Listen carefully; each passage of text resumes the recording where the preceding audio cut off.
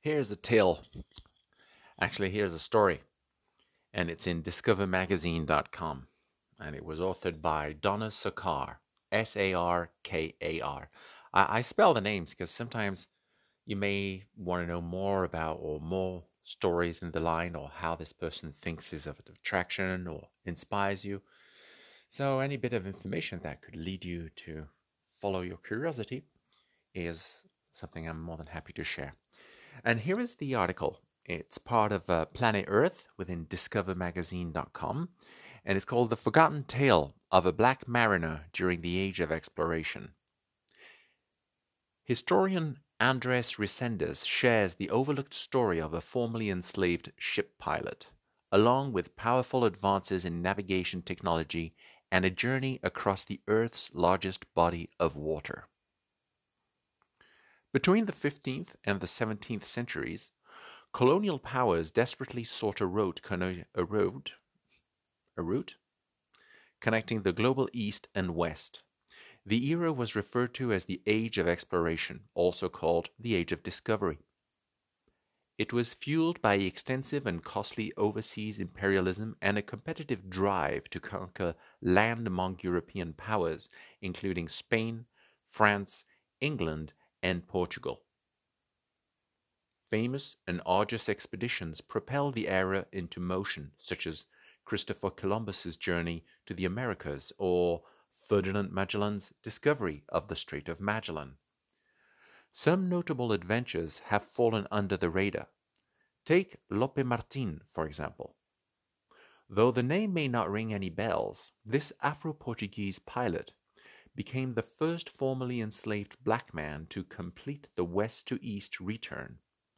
Andres Resendes, a historian at the University of California, Davis, provides him proper credit and delves into his remarkable adventure in his upcoming book, Conquering the Pacific, An Unknown Mariner, and the Final Great Voyage of the Age of Discovery.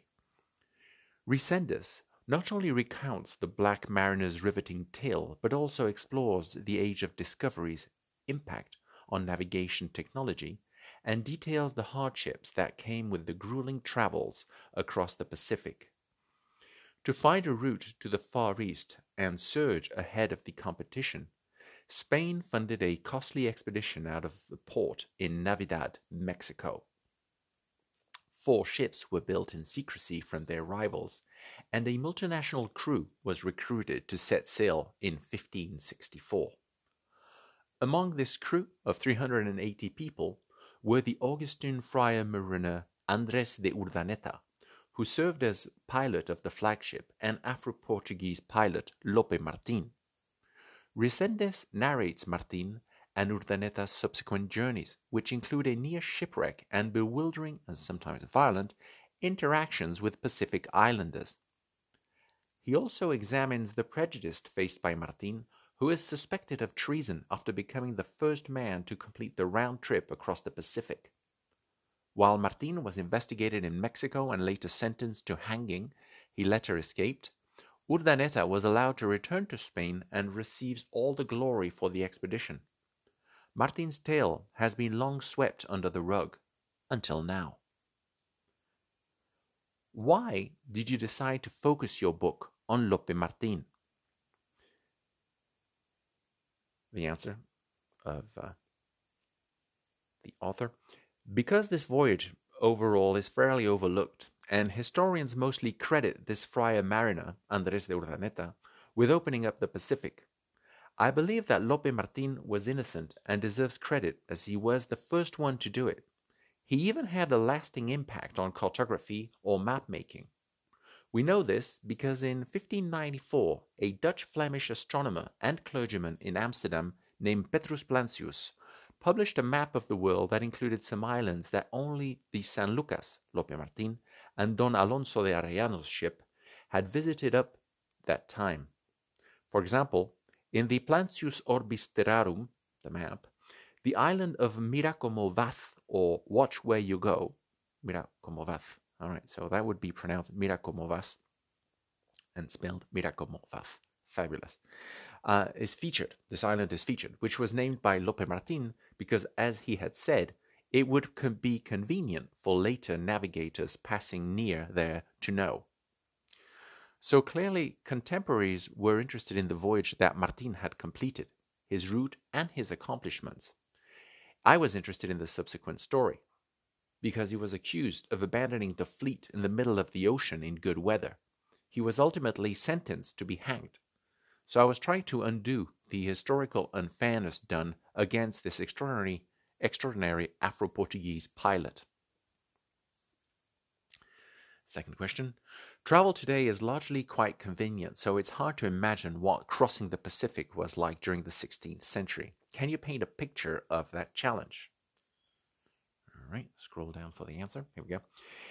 It is not easy to convey the experience. It took an average 3 to 4 months to go from the Americas to the Philippines. Coming back took even longer, and these voyages were repeatedly done after 1565, yearly or nearly so. So it could take up to 6, 7, or even 8 months. You have to imagine a voyage lasting that long in which you basically are in very cramped quarters, somewhat like a good-sized urban apartment with about 100 people living in it with just boxes. They used chests to hold their belongings, which also function as a chair or as a table. People came out 3 times a day with platters of food.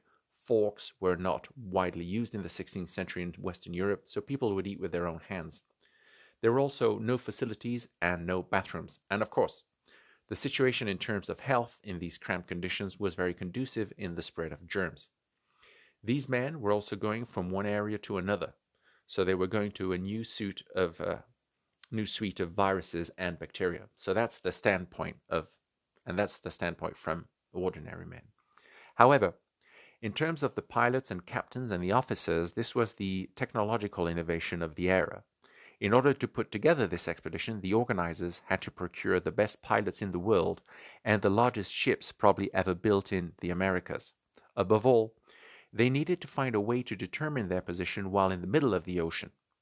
The very advanced navigational techniques they used to find their latitude involved a fairly new system invented in the late 15th century that would measure the angle between the sun and the horizon at noon. A declination table was also used to find their position. These techniques were new, and only the very best pilots could use them. They also had to figure out how to determine longitude, which was a lot harder and would not be possible in the 16th century, as a proper system to measure it wasn't popularized until the 18th century. The marine chronometer. 16th century pilots approximated longitude by using a system based on magnetic declination. As much as an exciting adventure, it's also a story of technology and its triumph in guiding these vessels back and forth across the Earth's largest ocean. Next question. How did Lope Martin's lookout ship compare in size to the other ships? Scroll down for the answer. The entire fleet consisted of 380 people, 200 soldiers, 150 mariners, 6 Augustinian friars, and some people of service, which included Africans and possibly Native Americans. Lope Martin's lookout vessel carried merely 20 people in very cramped quarters. The fleet consisted of 4 vessels. The flagship, called the San Pedro, was about 550 tons.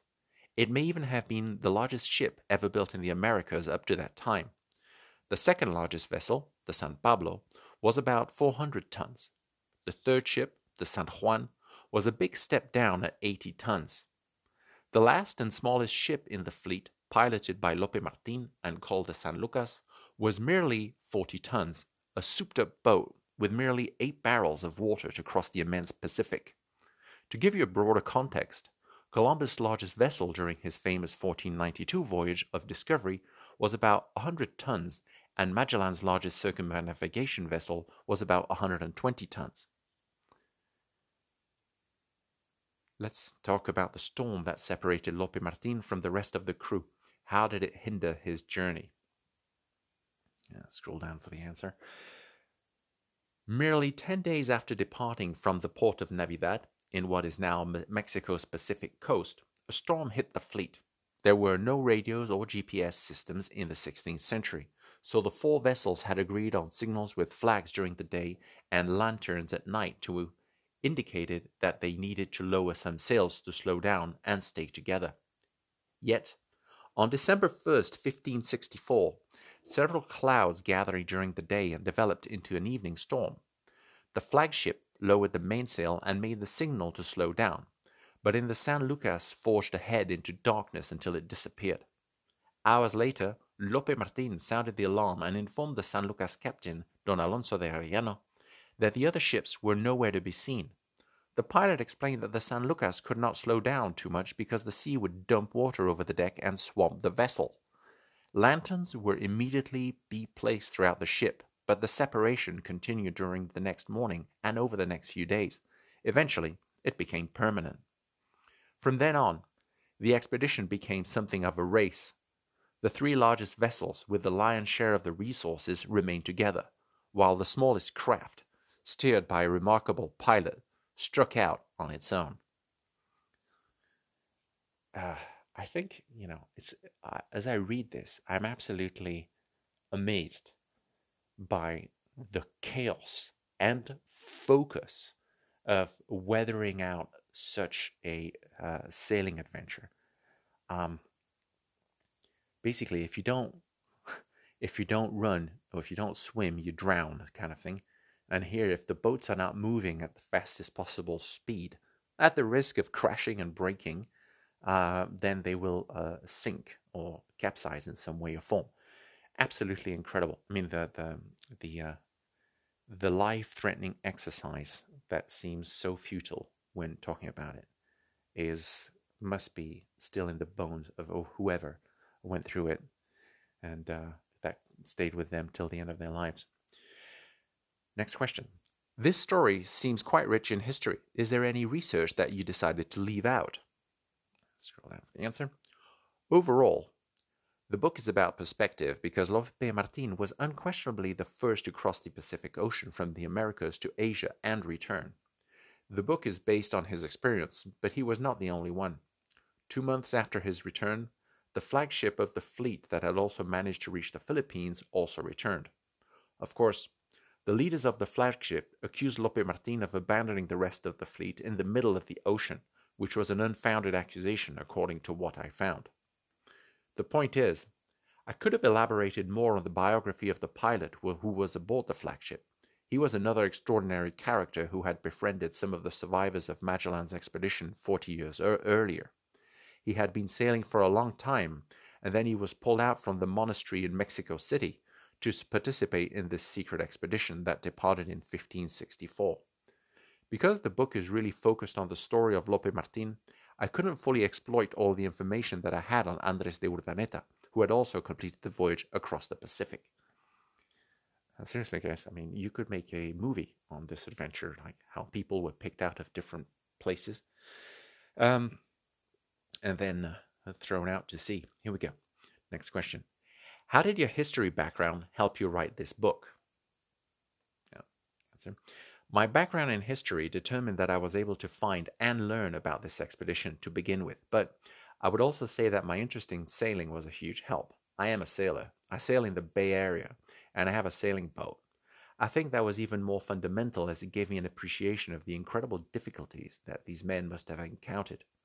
If you sail on a regular basis, you very quickly learn to respect the sea and learn that the conditions can be very dramatically shifting, and if they shift at sea from one day to the other. My sailing experience really allowed me to look at this story and these documents and information in a slightly different way than a land-based historian may have approached it. Questions. Do you have any lessons from your research that you'd like to share with readers? Let's scroll down for the answers. Here we go.